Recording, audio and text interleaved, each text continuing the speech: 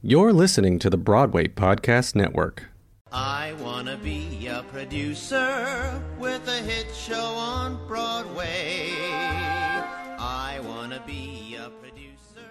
Hello, everybody. Welcome back to the Producer's Perspective podcast. I'm sitting actually on the main stage of my theater, and today we have a very special guest. You know, over the past 8 or so episodes, we've talked to gossip columnists, we've talked to press agents, artistic directors. But this week, finally, we're actually talking to a producer, which makes sense because this is the producer's perspective. And what a producer I have sitting in front of me. Hey, it's Kaylee Cuoco for Priceline. Ready to go to your happy place for a happy price? Well, why didn't you say so? Just download the Priceline app right now and save up to 60% on hotels. So whether it's Cousin Kevin's Kazoo Concert in Kansas City, go Kevin, or Becky's Bachelorette Bash in Bermuda, you never have to miss a trip ever again. So download the Priceline app today. Your savings are waiting. Go to your happy place for a happy price. Go to your happy price, Priceline. Hey, it's Ken. I hope you enjoyed this episode of the podcast, and I hope it's pulling back the curtain on this business of Broadway. If you're looking to learn more about what makes this industry tick, go to my website, kendavenport.com, and sign up for my weekly newsletter. I'll send you one email a week, one article about what I'm seeing, trends, insights, marketing ideas on what's happening on Broadway right now. That's kendavenport.com. Hope to see you there and in your inbox. Today, I'm happy to say we're talking to Olivier and Tony Award-winning producer Hal Luftig. Welcome, Hal. Hi, Ken. Thank you. Hal has been the lead producer on a host of shows like Kinky Boots, which is just a couple doors down from us right now, Evita with Ricky Martin, Catch Me If You Can, Legally Blonde, Thoroughly Modern Millie, which is where I first met him, and a whole host of others. If you dig deeper into that list of credits, you'll find that Hal is one of the few producers out there to have produced more than one new musical Tony Award winner with Millie and Kinky Boots, and we'll get into the specifics of that in a bit. But I'll tell you, it is not easy to win one of those suckers, and Hal has done it twice. So we're going to start really now with the big, tough questions for Hal. I got to just say, Ken, when you say stuff like that, I look over my shoulder and I go, who is he talking about? Like when you said we have a producer here, I was like, we do? Where? I'm sorry. It's the truth, Hal. Welcome to your career. It's a good one. It's a career that I know I look up to and I know all my readers do. And also what I love about you and all the readers and listeners out there, you just heard what I think the business loves about Hal. He's just a very humble and gracious guy, which is why I wanted him as the first producer on the podcast. So tell us how you got started in this crazy business. Well, I started. I know this is going to sound weird, especially my husband is a psychiatrist and always tells me, as a psychiatrist, this is the weirdest thing. I knew when I was 9 years old exactly what I wanted to do. I didn't know it was called producing, but I knew I can't act and I can't direct, and trust me, you don't want to hear me sing. And we went to the theater when I was a kid a lot, and I just knew around 9 years old, shows, especially musicals, had a lot of moving parts. You know, there was actors and there was scenery and there were lights, and if you looked in the pit, there was another dozen people doing stuff down there. And I just knew that, just by looking at the playbill, because, you know, my heroes at that time was Manny Eisenberg and David Merrick and, you know, and some Hal Prince. And so I would see their name and I figured out that they must have something to do with putting all of that together. And I knew that's what I wanted to do. So, make a long story short, when it came time to go to college, my parents basically said, we love that you love the theater. Now go get a real degree. So I did, and I got a degree in journalism and psychology. I don't know how those two were met, but they were two things that interest me the most.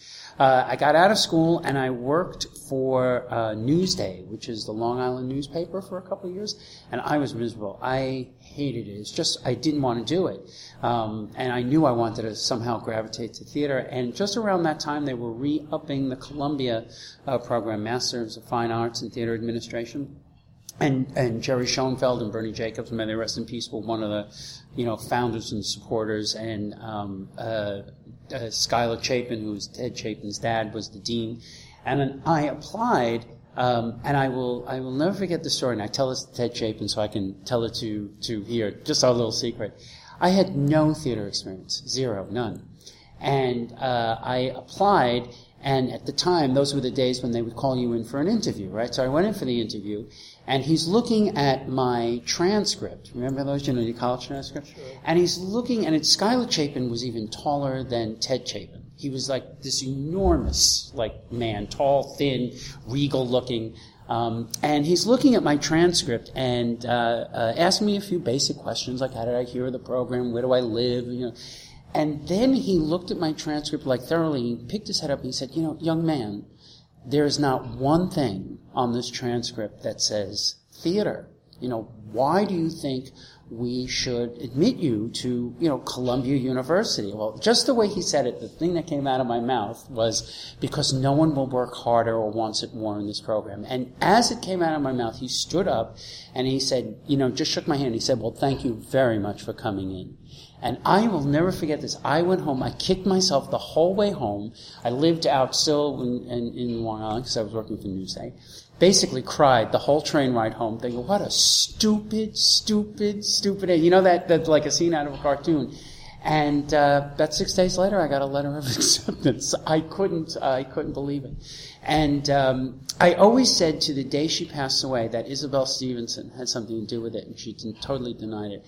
I think, did you ever go to those working in the theater seminars? Oh, sure, yeah. sure. This podcast is inspired by them. Oh, my God, I did too. I went to every one, and they would have it at City College, and she was always, there. And one day she came up to me as everyone was filing out and said, I don't know you, but I see you here all the time.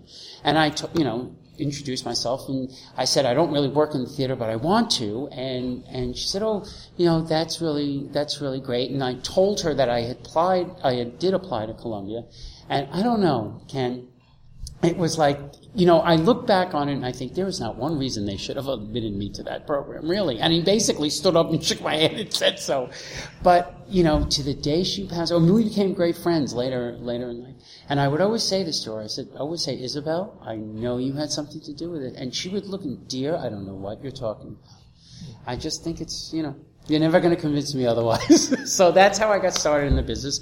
I graduated from the program. I got a job working for an off-Broadway theater company that at the time ran a couple of off-Broadway theaters, the Orpheum and Minute Lane. They unfortunately went out of business. That's all I can say of that. And one of the owners, the co-owners, the investors, called me and said, listen, I live in California, now I own a theater. How would you like to run it for me? And I was like, I'm in, and so that's how it started. And then started slowly. I met different people. We did a lot of shows off-Broadway in the Orpheum Theater. We did Charles Busch's Lady in Question, and we did the night Hank Williams died, and Oleana was in the Orpheum Theater when I was there, and Sarah Bernhardt, Without Me You're Nothing. So a lot of it was a great, fertile time. And I just met a lot of people, Margot Lyon, Rocco Landisman, and slowly but surely I started co-producing, just learning, listening, and yeah. Then I met you on Millie. So the learning, listening part is as you were learning, and who were you learning and listening to at the time? Any mentors? Anyone I could. No. Margot Lyon was a great mentor. I met her when she was producing The Garden of Earthly Delights, which is Martha Clark's dance piece. Turns out that Martha and Margot are cousins. Who knew? So that was one person who I just, gravitated to, and she was great. She, would talk to me and teach me, and I would ask questions. Manny Eisenberg was another one, and if he's listening, he's going to die that I'm saying this, but I got to do Moving Out together, he and I, the Billy Joel piece, Twyla Tharp piece, and I would always say to him, Manny, I can't, believe you. I would look at a playbill and see, I can't believe you're here. And he would just, smack me, go, shut up, things like that. Jerry Schoenfeld, and like I said in the program, Bernie Jacobs. Every week, as part of that management program, you would go to the Schubert office, and they would alternate. 1 week it would be Bernie, 1 week it'd sit with Jerry. And I would and they would just either talk about the business, or sometimes Bernie would take a phone call. There's this great story that anyone in that class will tell you. Dreamgirls was going to LA. It was the first stop of its, national tour. And Michael Bennett had decided it was a huge hit, and he wanted to put all these quote-unquote improvements in it. And Bernie was having none of it. And we sat in his office, the class, while he took a call from Michael Bennett, and you could hear Michael screaming. You know, when someone's talking so loud through the handset, you could hear him screaming at Bernie. And Bernie's turning red, his veins are bulging, screaming back at him. You know, this goes on for like 15 minutes. I'm like taking notes. I'm thinking this is going to be on the test, right? Bernie, God love him, puts down the phone. He says, "Oh, he loves me. I'm like his father. He only does that because he loves me." So, and I thought, "Oh my God." I'm taking, you know, I'm remembering this is the business you're getting into, this dysfunctional family where everyone yells at each other and loves each other. But that's the kind of learning and listening I did. And then, you know, I did do, you know, I was an associate producer on shows like Jelly's Last Jam and The Secret Garden, Michael David and the Dodgers. I mean, they were just, you know, great to, you know, listen and figure out how things happen and, you know, who does what and how and when, and learning how to deal with different autistic personalities, things like that. And what was the first show that you stepped out on your own as the lead producer? What was the first? Millie. It was Millie. It was Millie. For those of you who don't know, I was I was the company manager of Thoroughly Modern. Yes, he was. And was lucky enough to. You talk about learning and listening. Man, did I learn and listen from you on that show. But that was the first one. That was the first one. And boy, was that trial by error. Let me ask, do you remember when the deluge curtain went down? I do remember. Yes. And that happened to me twice in that theater. Oh. You know I love the Needlanders. I've had 2 shows in the Marquee Theater. Thoroughly Modern Millie and Evita. And, you know, I don't know if you know this, but most theaters have a fire curtain. You know, this asbestos curtain that, just for you readers who don't know, if a fire were to break out, this asbestos curtain falls quickly, and it stops any flames going from the stage to the audience or the audience to the stage. Well, when the Marquee Theater was built, somebody decided, we don't need a real asbestos curtain. What we'll do is we'll have this pipe that runs along the height of the stage, and should a fire break out, 200 million gallons of water will come down quickly, like a deluge, hence the name deluge curtain. Well, do you remember we were in rehearsal for Millie, they were loading in the set, and they have to test the fire department has to test the water pressure systems. So they came in and somebody forgot to turn the key that says this is only a test and pushed the button as if there were a fire. So 200,000 whatever of gross, disgusting water that had been sitting in this, you know, this I don't know, pipe for like 20 years came crashing down and soaked our set. And, you know, we were just by the grace of God, we got not a lot of damage. Fast forward 20 years later, Evita, the same, we have a preview. And they come in and somebody was doing some electrical work and they hit one of the sensors and all that water came crashing down again. And this time it all went into the pit. And the music, the scores, the instruments, you know, with Millie we were just loading in. With Evita we had already started performances. So, you know, it looked like the Titanic. Sheet music was floating on this gross puddle, you know, 6 feet of water in the orchestra pit. And our musical director, Kristen Blodgett, who was there, because it was the day after preview, so it was still rehearsing, right? She, like, dove in, like one of the stagehands, like, pulled her out, said, "Get out of there, there's live electricity in there." And you know, finally, when we all got it all worked out, and, you know, the Needlanders came down, I looked at Nick Scandelis, who I love as a friend and, you know, really great friend, and I said, "Nick, don't take this personally. I don't think I'm ever playing this theater again." And we both just howled because we just knew how like bizarre it was. But that's, where I met you. They're renovating that theater now. Maybe they're changing that. I hope so. Let's hope they put in a real asbestos curtain. Bring back asbestos. Bring back asbestos, people. Yeah. So, as a producer, I've talked to a bunch of people throughout my career about how everyone is a little bit different. How do you spend most of your day? Is it a third marketing, a quarter development? How do you split up? That's a really good question. You know, one of the reasons why I love what I do is because when you wake up in the morning, you have no idea. You just really, you know, you can have a set plan and I have a schedule and I'll have a lunch meeting or a marketing meeting or this.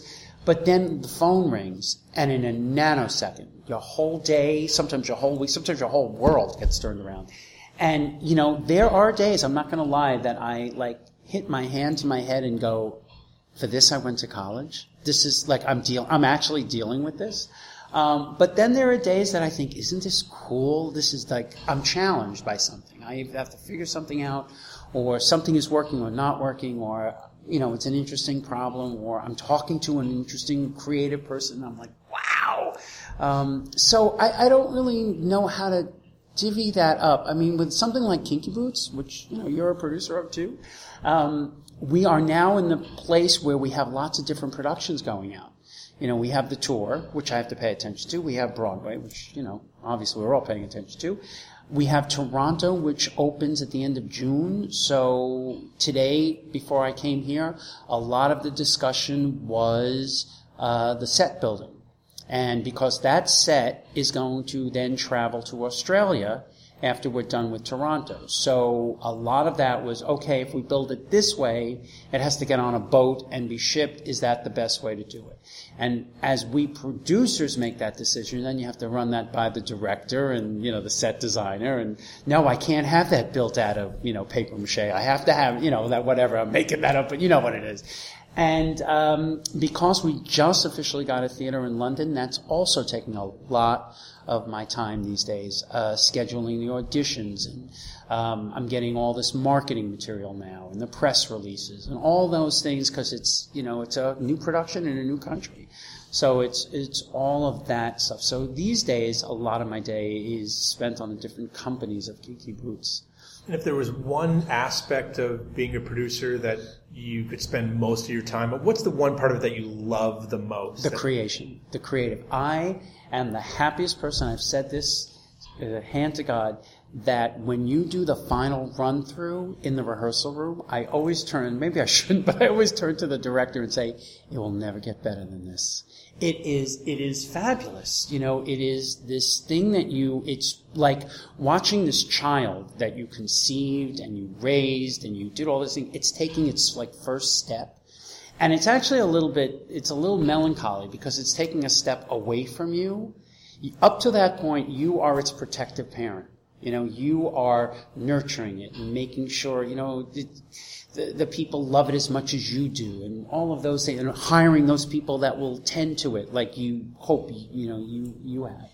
And it's suddenly, at that point, it's like the first step away from you because it's not really yours anymore. The last day in the rehearsal room means you're either going out of town or you're going into tech, and there's going to be a lot of costumes and a lot of lights and a new orchestra and all those kinds of things, and you it's not yours anymore. And then the audience comes and they tell you, well, whether they like it or not. So that's my favorite part. Obviously you've had some pretty big fat hits, but what happens when that child of yours steps away from the rehearsal hall and falls down? And what happens if not? You know what, Ken? The truth is it usually does, because the thing that you forget is, as I said, wherever you're going next, there's a whole bunch of new elements that are coming in that you're seeing for the first time. You haven't seen the lights. How could you? You're in a rehearsal. You really haven't seen the costumes. It's rehearsal clothes. You haven't heard the orchestra or the orchestrations. How could you? All of those things are coming in for the very, very, very first time. And usually it does stumble because it, in my experience anyway, the elements have to learn how to all work together. So, you have the sets that think, oh, I'm the most important. And you have the costumes that think, oh, I'm the most important. And the lights, and you just, that's, to me, a fun but very nerve-wracking part. You have to make those elements all work together. And sometimes they do and sometimes they don't. We all have had experience of people who have said, oh my God, it was so great in the room. What happened? Right? Or people who see something in a room and go, this will never work. And then, they put it on stage and it's the biggest hit. So it does stumble. It does stumble. And when a show of yours doesn't work, how do you deal with that?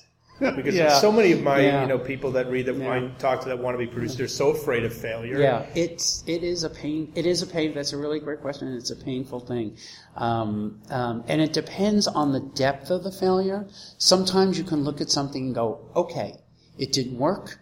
I will never regret it. It was great. Like Times They Are Changing, the Twyla Tharp piece. Bob Dylan. It was Bob Dylan, Twyla Tharp, this incredible cast of dancers. With a story that she tried to create about redemption and all these different tough topics, and it didn't work. and for several reasons, I think, just people were not willing to hear Dylan's music told in that way. To the day I die, I will never regret it. It was one of the most exhilarating experiences watching. On the other hand, when Catch Me If You Can didn't work, it was heartbreaking. I mean, it was hard for me to get out of bed for like a week. It was grieving. Again, my psychiatrist husband said to me, you are grieving. Somebody died. And it's not called your mom or your dad. It's called a show, Catch Me If You Can. It was hard. It was hard. And you just have to, you have to pick yourself up. And, one of the things I love best about this community, because again, I'm being completely honest, when it failed, I just thought, oh my God, is everybody laughing at me? Are people like in the industry, like silently chuckling, And I know that sounds a little like paranoid, and I wasn't saying that anyone was doing it, but that's how it feels, because you're so exposed. It's not a small or, silent failure. This thing, everybody saw it, everybody knew it, awards came out and went, Tonys were, nominations and all that kind of stuff. And you weren't part of the conversation. And one of the things I love about this industry is after I got beyond that, I realized that no one was. And in fact, everybody knew what it felt like. Everyone in this business knows what that feels like. And the reason they don't come running over and hugging you is because they know how bad it feels. I mean, we should. I mean, actually, I think now that I'm saying this, the next time I know someone who has I am going to go over and give them a big bear hug and say, you know what, I love you anyway. Well, if it's me, I'll take it. Okay. I'll definitely take it. Because it's tough, right? It's tough. People hard. don't realize. At the conference last week, I spoke and I said one of the things that I do when I'm feeling down on myself after something that doesn't work is I look at the resumes of other producers. Manny Eisenberg. Right. Legends like David Merrick. You look at those legends and they realize they all failed multiple times. Absolutely. I know. Absolutely. Right. Yeah. Yes. It's tough. Really is. One of the tricky things I find about being a producer, especially in today's economic climate, is balancing the need to control costs, but of course deliver what the artist's vision is. How do you balance the art versus commerce equation? I at times it's easier than not. It depends on the director, because the first thing you have to be able to do is have that conversation. In any way, shape, or form is the question you just asked me. How do you balance that? And I think partly, Jerry Mitchell is one of the best people to have that conversation with, because he gets it. And you can say to him, I have said to him, okay, Jerry, we can have I'm making this up, Dancing Waters on stage, if you want, or, Six Elephants if you want. But then you have to know that something else is going to have to go, or the show is going to become so expensive to run on a weekly basis that it's just never going to work. And more importantly, a savvy investor is going to look at that and say, I'm not putting an investment in because this show is financially untenable. So it's that kind of conversation that I, love to have. Now, how else can we do the Dancing Waters? How else can we have the effect of 12 elephants on the stage? How can we do that? And so he's really great to have that, be able to have that conversation with. Other directors or designers, it's a little tougher. But I always find at the end of the day, Ken, that if you pose it in the way I just did, if here's the budget. You can spend all of it on one piece of scenery and then, have 5 cents left for the rest of it. But you can't just keep adding on to it, because it's an exercise in futility. The show will not happen because no one's going to just invest in it, because it's, these people who are investors are not, unsophisticated or stupid. They look at the bottom line. How much does this cost to run? How much does it need a week to break even, let alone recoup?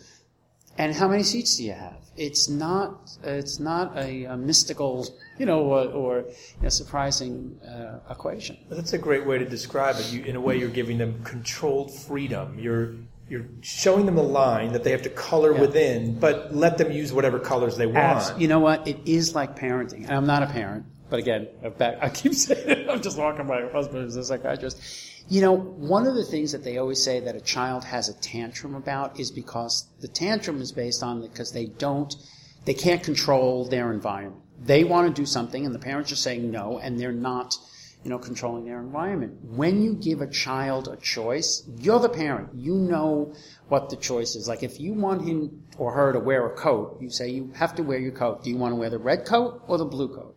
Personally, do you really care if it's the red coat or blue? So it is kind of that way in a creative situation. You are giving them control, but ultimately you're getting what you need from it, and letting them have, what they need from it. That's the situation where nobody has a tantrum.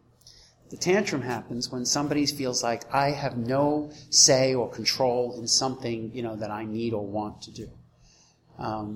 That's an incredibly enlightening way to look at that. I don't like tantrums. It usually no one does. It's not good. Yeah. You talk a little bit about investors and financially savvy investors, which I find we're running into more and more these days. Oh, yeah. Tell me a little bit about how you deal with investors or raising money, or do you have a style or a strategy, or what do you do? I think the first thing I do is I'm just a straight shooter. I have investors who have been with me for many, many years, which I love and I'm grateful for, and we can just have a different kind of conversation. But more and more, I'm very sort of also grateful that, as you produce shows that are successful, people kind of find you. And the first thing I do, and I hope they appreciate, is that I kind of vet them. I make sure that they understand and are willing to, as much as people can be, to lose it all. And I also make sure, because I love to sleep at night, that they're not investing their life savings or money that was going to send their kid to school, or, that they have a medical emergency, I always say to them, if I'm hoping this never happens, but if you can't afford to lose it all, then you shouldn't do this. Now, no one likes to lose money, but there's degrees of what people can sort of quote unquote afford to lose. Once we get past that, then I just walk them through, what the process is. There's money that, capitalization, and then there's, weekly operating, and, there's net profit, and there's, how all that works and how they recoup and what happens when they recoup.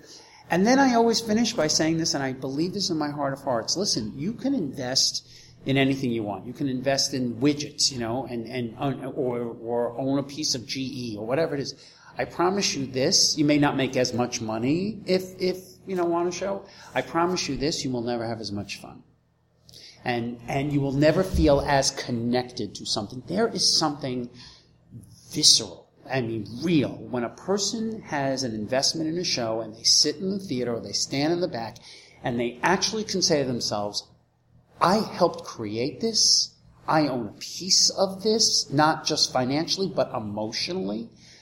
I dare you to go to a shareholders meeting at some major corporation and go, ooh, I helped create this. I own a piece of Apple and, I created it. You don't feel that way. You might be a nice investment. You might get a check, and I'm not saying that that's not worth investing for, but people who invest in theater, I think they love the art. They love that connection. And they love the fun. And, it is fun. I often say that investing in Broadway is the riskiest investment you'll ever love to make. That's right. That's right. And then, to certain people I say that and I say this kind of like tongue in cheek because I have made a living in theater for the past 30 years. But, that old adage, you hear it, you can't make theater. You can't make a living, but you can make a killing.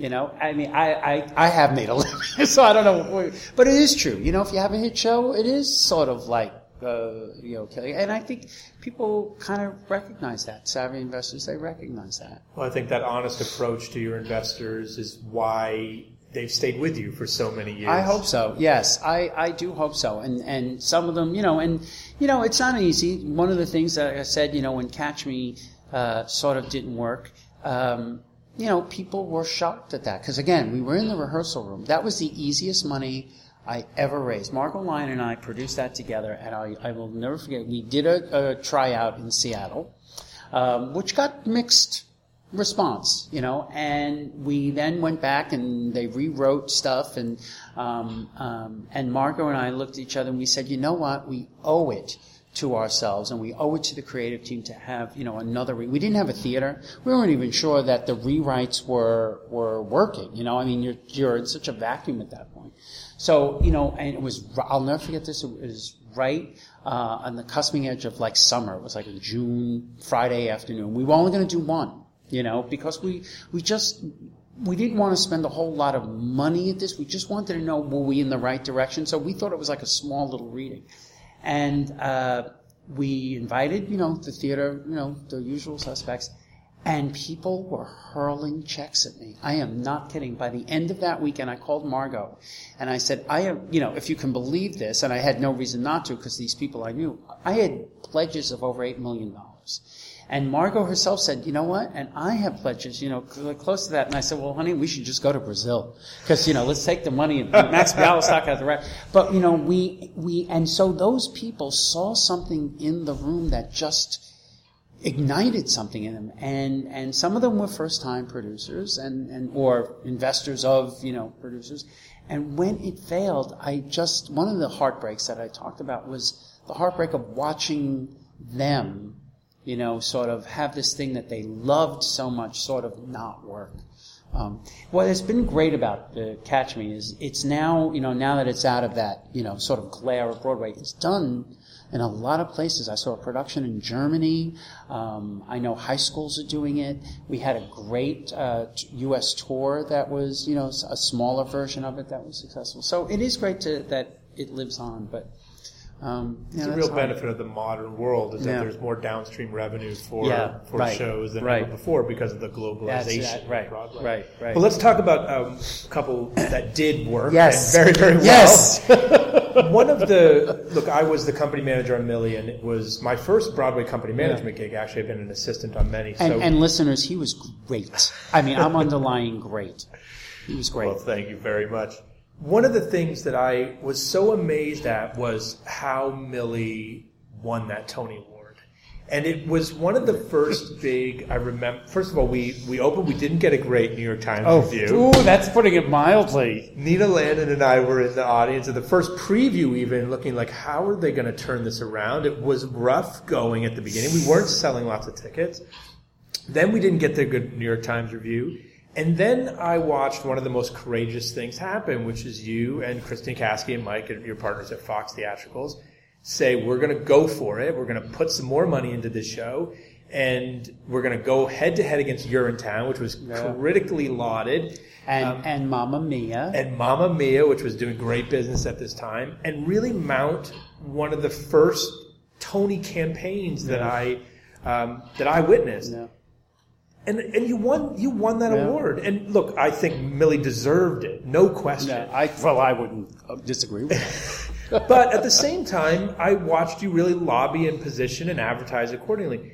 And then you did it again in Kinky Boots. Yeah. And I will say that one of the reasons I signed on as a producer of Kinky Boots, I said, Hal's in charge. Oh, and that's so wonderful to hear. Look, it was Kinky and Matilda. Yeah. And Matilda was this 800-pound gorilla that Ben Brantley had already anointed was going to win every single award. All the critics. Everybody. All the critics, yeah. And I said, Hal is in charge, and I'm going to put my money on Hal and the longer shot here because he knows how to win this award and also capture the minds of audiences with the show. Yeah. But tell me a little bit about how you structure a Tony campaign. Well, Millie, I mean, they're not so different because I had the benefit of Millie when we got to Catch Me. First of all, I just want to thank you for noticing that and saying that because, one of the things that producers don't get a lot of is that, acknowledgement that we actually have some creative input. When it works, when a show works, we had nothing to do with it. And when it doesn't, it was all our fault. So, that's the kind of bear we carry, right? So thank you for saying that. When Millie, I'll never forget this, Millie, yes, we weren't selling a lot of tickets, but we believed that Kristen and Mike and I, we would stand in the back every night, and it was, just this delightful show with this newcomer Sutton Foster and Rob Ashford's new choreography. I mean, it had a lot of stuff to it. And then we got, I guess it's who you ask, you think we got a bad review, I think we got decimated. I couldn't, to this day, I still say when I read a bad New York Times review, wow, it wasn't as bad as Millie. And he did not like that show. And, I was stunned, I mean, in my brain, I thought we were going to get a good review, if not and I was stunned. And the next morning, again, was lying on the couch having a little pity party, and my husband said, "Get up. I'm sorry this didn't work out the way you thought it would, but now you have a job to do. And you have, 100 people attached to the show on stage, each other, and they're counting on you. And you just, you can feel sorry for yourself later, but not now. You need to go to that advertising. After you open, you have this ad meeting, right, where everyone's looking at you. And I walked into that ad meeting, and I thought, he's right. I have to do this. I have to do this. I have to do, And I walked into that ad meeting, and there were investors and people with tears in their eyes. And I thought, oh my God, I'm not going to be able to do it. And I just sort of I don't know, Ken, it just riled me. And I said, damn it, no, this is a good show. And audiences, the ones that are coming are loving it, and it's everything we wanted to do, and we have all of these positive things, a great cast, and we are just going to, do this. And at the time, it wasn't even so much the Tony Award, because that didn't come out for a couple of weeks, but I was not going to let the show sort of collapse based on this one, review, and we just have to tell people and get them in, get them into the theater, and they will help us be our emissaries. And so we did, and we took some larger, those were the days before huge social media, so print ads, meant something, and TV commercials, kind of that was the focus. And so we just went big. If you want to, be a hit, act like a hit. So we took a double truck ad, and we took, big, ads. And then we got the nominations. The nominations came out, and we were right up there. In fact, I think we got one more than Urinetown because Gavin, we had right? And I thought that's the thing that we needed. And then we started just going to the Tony voters because now they had permission to like us. And that's, it ties right into the Kinky Boots. That's what scared me about the Kinky Boots Matilda one. Everyone read those reviews. It just wasn't the Times review that was so great on Matilda. Every single one was better than the next. And, we like to call it in our little circle Black Friday because it opened on a Thursday and we, our reviews were, we saw that on Friday. And I did the same thing and I said, guys, you look at that stage and people are having a good time. And we weren't even in danger. It wasn't like we got bad reviews on Kinky. It was just that everyone said, Matilda's winning the Tony. And when the nominations came out, and what was scary about Kinky Boots was the day before the Tony nominations, do you remember the drama desks came out? Kinky Boots wasn't even, we got like one nomination. I think it was for for best socks or something like. We were just totally ignored. I mean, totally ignored. And I thought, did they forget we're performing? I mean, it was like, I'm sorry, did somebody not put my name on the ballot? It was unbelievable. And then the next day after that, the Tony noms came out. And again, we were one more nomination, had one more nomination than Matilda. And it was just that we started to give people permission. And the one thing, that I did, because, you have all these pundits, right, whose name will write for these different columns and papers, and they were all saying Matilda, Matilda, Matilda. And I called one of them, and I said, you know what, with no axe to grind, I'll pay for dinner. You and I will either buy the tickets or we'll stand in the back of Matilda and watch the audience reaction, and then we'll stand in the back of Kinky Boots and watch that audience reaction. And you tell me who's having the better time. And Tony voters are people too. They react the same way that, the audience does. And that's how we sort of turned it around. You just have to let them see what it is you're selling. I mean, you can't sell garbage, right, as the expression goes. But if you have something you think is a really good show with a heart and a story and music, orchestra, whatever it is, and you do go toe-to-toe with it, you just say to the Tony voters, just tell me what show you're having a better time at, and we prevailed. So but I thank you for saying that, because that's great. And so now there are a lot of people out there, people that want to be producers, people that want to work in the theater, that open a playbill like you did and look at Mandy Eisenberg's name or David Merrick's name and say, Hal Luftig, I would love to be just like Hal Luftig. What? I say call Mandy Eisenberg. The business has changed a lot in the last 20 years. What advice would you give to someone that wanting to get in it today? What should they study or what should they do? I don't think that has changed much. I think the face of the business has changed, but what a producer does or how you get into it hasn't changed all that much. You have to love the business. You have to love the art form. You have to, love it. And I do quote, Manny has, often said this, if you can see yourself doing any other kind of business, you should probably do it. But if you can't, if you can't see yourself being like I can't. I could not be in an office, a corporate office. I could not be an attorney. I could not be an accountant.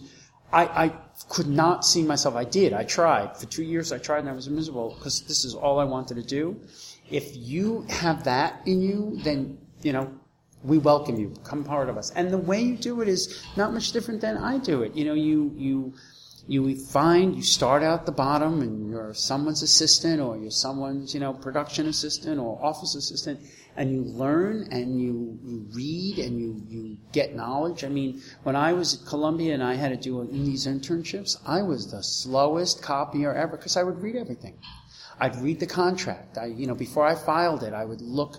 It wasn't that I was snooping or it wasn't that I gave anybody that information. I learned. That's how I learned how a contract is written, how a theater contract, how an equity contract. I learned. That's what the business part of the business. If you're a producer, you have to know that. You have to know how the business part of this works. Business part of the business works. And I strongly recommend that. And then when it comes time to actually produce, start small. Start, see if you can raise, some money and get into a production. Whether you get billing or not, is that seems to be the template these days. But learn. The more important than the billing or the this or that is attach yourself to someone who you think is going to really, let you see the ropes.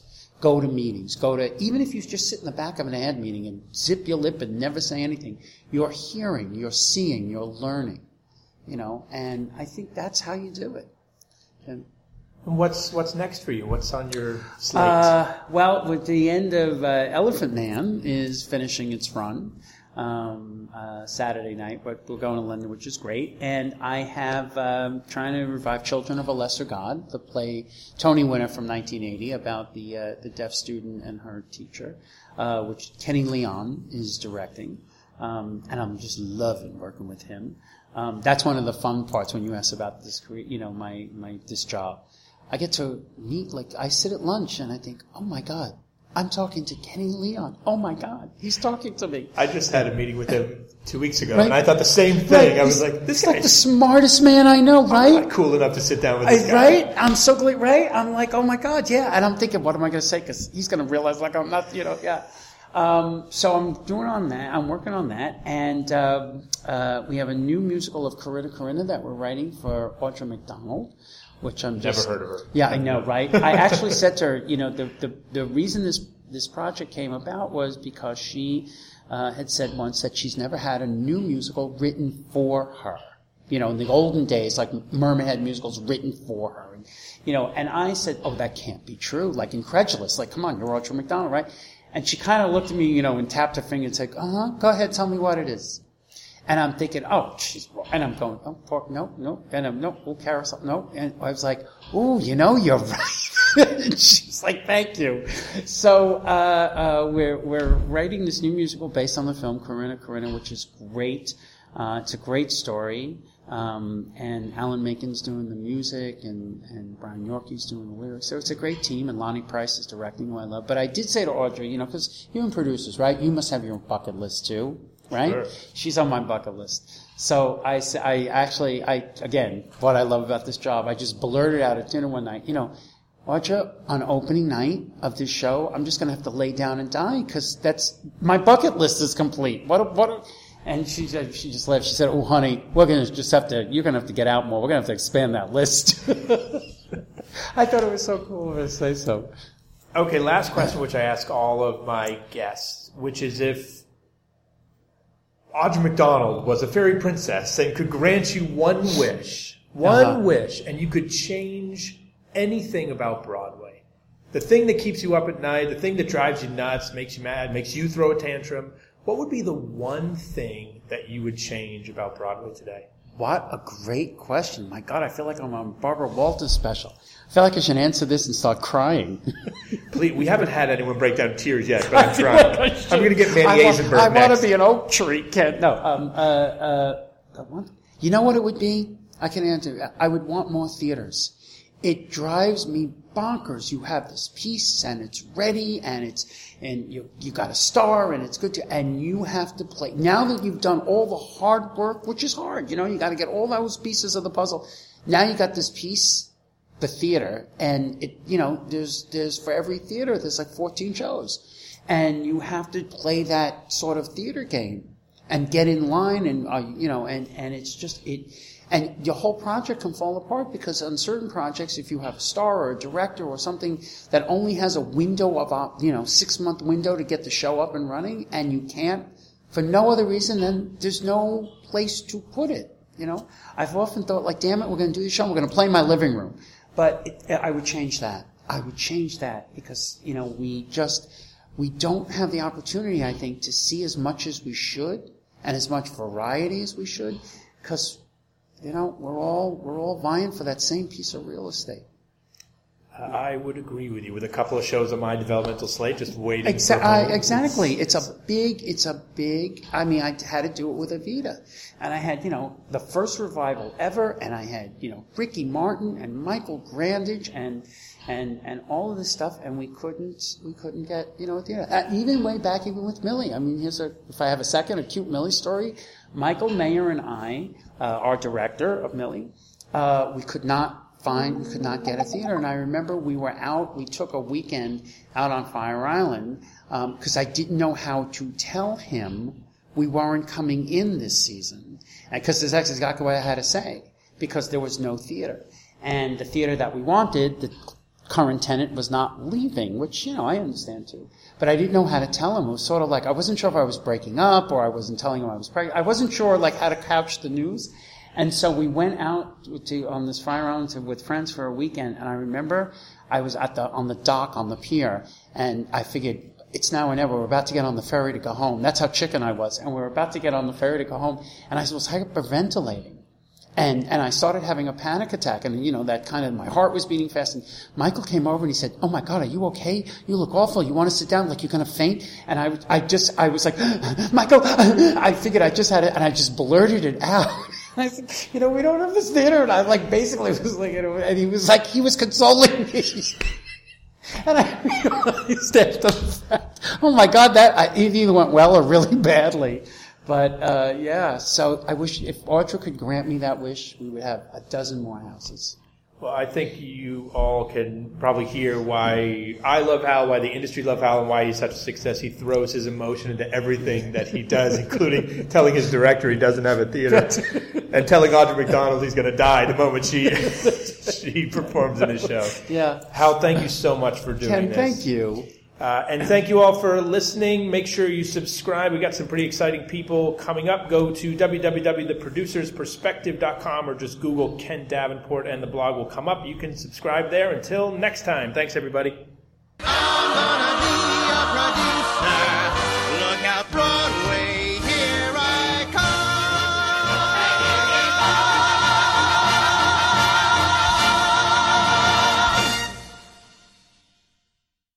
Hey, it's Leslie Odom Jr. here on the Broadway Podcast Network to tell you about the Rise Theater Directory, a program of Maestro Music. Rise is a national online resource designed to connect and empower backstage and administrative and creative theater professionals from underrepresented backgrounds. If you work or aspire to work in the theater community, this can help you find your next project. And if you hire theater professionals, search the Rise Theater Directory to find your next team. Create your profile now and get more information by visiting risetheater.org. That's theater with an RERISETHEATRE.org, because only together we rise.